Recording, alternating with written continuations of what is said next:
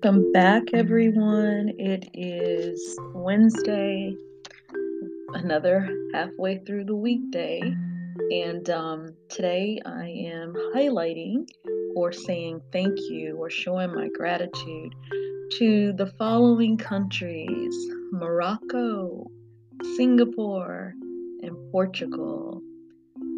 Thank you, thank you, thank you. So, with Morocco, that's the one thing I forgot to look to see about my time flight, my distance and travel. Um, but I'm sure it is more than 10 hours, probably like 20 some odd hours away, if I'm or close to that. But Morocco is a northern African country bordering the Atlantic Ocean and the Mediterranean Sea. And some of the highlights would be the ancient cities, the Sahara dunes or deserts, and the Atlas Mountains. Would love to be able to visit your country. I've also seen a lot of some of like the travel channels and people that recorded when they went there, and just to be able to taste some of the different dishes, the foods and stuff. Again, I think that's one of my biggest things. I love to eat, so I know no matter where I go, one of my main things is to make sure I'm not eating my typical foods that I would eat here. So no matter which country I visit, whether it's Singapore, Morocco, Portugal, Hong Kong, Thailand, Netherlands, South Africa, um, Brazil, wherever I end up going, which again, I plan on getting to all of these beautiful countries, I want to just immerse myself in your culture. I want to eat what you eat. I want to experience just your world. I want to experience it. I think it would be so awesome. And to actually be able to go to some of those places would be beautiful. So I'm going to do my best to say thank you in your native language.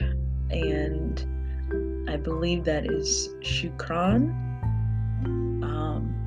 And I hope that I said it halfway decent.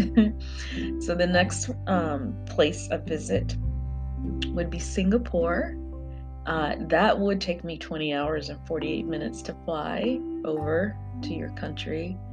Some of the highlights and places that I would love to go and visit would be the Garden by the Bay. It has or it looks like this futuristic type of feel. I don't know. I'm just going by the pictures that I've seen, and I would really love to be able to see that, as well as the cloud forest. It's like a mixture of having plants and then art intertwined together, and it's just so magical. Would love to be able to go and see that. And then the Marina Bay Sands also. Again, I want to do my best to say thank you in your native language. I think I'm going to get this really bad. Shishi? Shieh. And I probably did not pronounce that right, so I am very sorry, but I am also very grateful that someone there has tuned in and listened, so thank you. And then Portugal. Portugal is located on the southern European country. It's a 12-hour, 39-minute flight for me from my location, and it's located on the Iberian Peninsula.